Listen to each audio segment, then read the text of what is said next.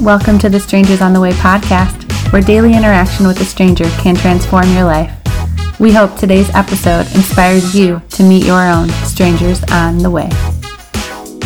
Welcome to day 16 of 40 Days of Strangers on the Way.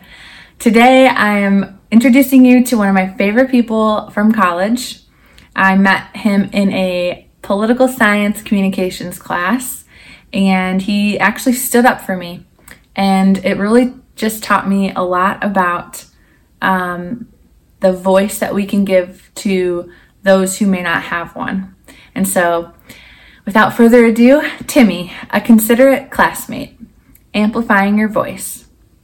Speak out on behalf of the voiceless and for the rights of all who are vulnerable. Speak out in order to judge with righteousness and to defend the needy and the poor. Proverbs 31, verses 8 through 10. Sophomore year in college, during the 2008 election, I enrolled in a campaigns and politics class. I initially intended to major in political science, but changed my major to communications that fall. So I jumped at the chance to take a class that included both of these passions. On the first day of class, we all took a seat at the desks lined in rows, and our professor declared, "Pop quiz." We all froze. "Just kidding," he laughed, "but you will be taking a test today. Don't worry, it's not for a grade." He slid the paper on my desk, and I glanced down at the words. "What is your political ideology?" Oh, this should be fun, I thought to myself. It was a quiz to understand where we landed on the political spectrum, liberal or conservative. After marking each question, we reviewed the answers and received our score. "Okay, everyone, stand up," the professor said. "If you lean conservative, come to the right side of the room and sit down. If you lean liberal, come to the left side of the room and sit down." We picked up our backpacks and belongings and shuffled to our new spots. Showcasing their youth and arrogance, several students shot comments at the other half of the room as they sat down. Tension began to build. "And now for your first assignment," our professor said. "If you lean conservative, you are now a Republican. If you lean liberal, you are now a Democrat. Congratulations. Republicans, you have 20 minutes to come up with a list of reasons why Democrats are right. Democrats, you have 20 minutes to come up with a list of reasons why Republicans are right. Ready, set, go." Students began to groan. "Really?" they asked. "We have to defend the other party?" "Yes, and you have 19 minutes remaining," our professor replied. 20 minutes flew by, and before we knew it, it was time to present our cases. Each group reluctantly shared ways the other group helped the nation. It was quite humbling and a bit heated. At one point, a student began to speak about the worthlessness of soldiers. Now, I don't think that's really what he meant, but my cousin had just gone overseas and my heart felt pretty tender. I quietly said, "Hey, you don't know the full story. My cousin is overseas right now." I felt my lip quiver when all of a sudden another student came to my defense. "Hey man," he said, "listen to her. Soldiers are risking their lives every day.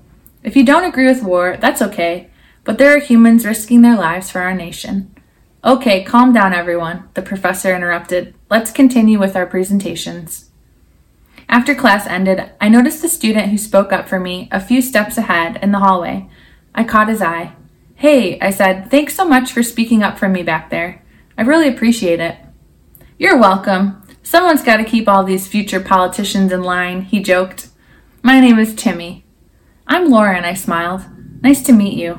I'll see you in class on Thursday." We parted ways, and as the semester went on, that day in class stood out in my mind for a long time. Timmy and I went on to become great friends, and we're still connected a decade later. To this day, I remind him of that story and thank him for his courage.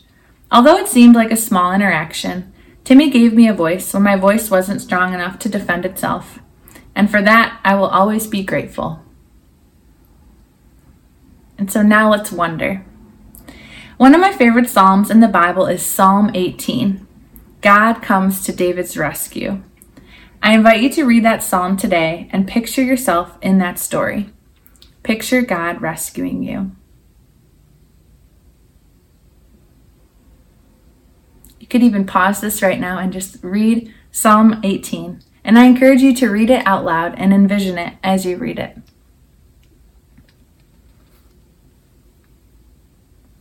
And then let's activate.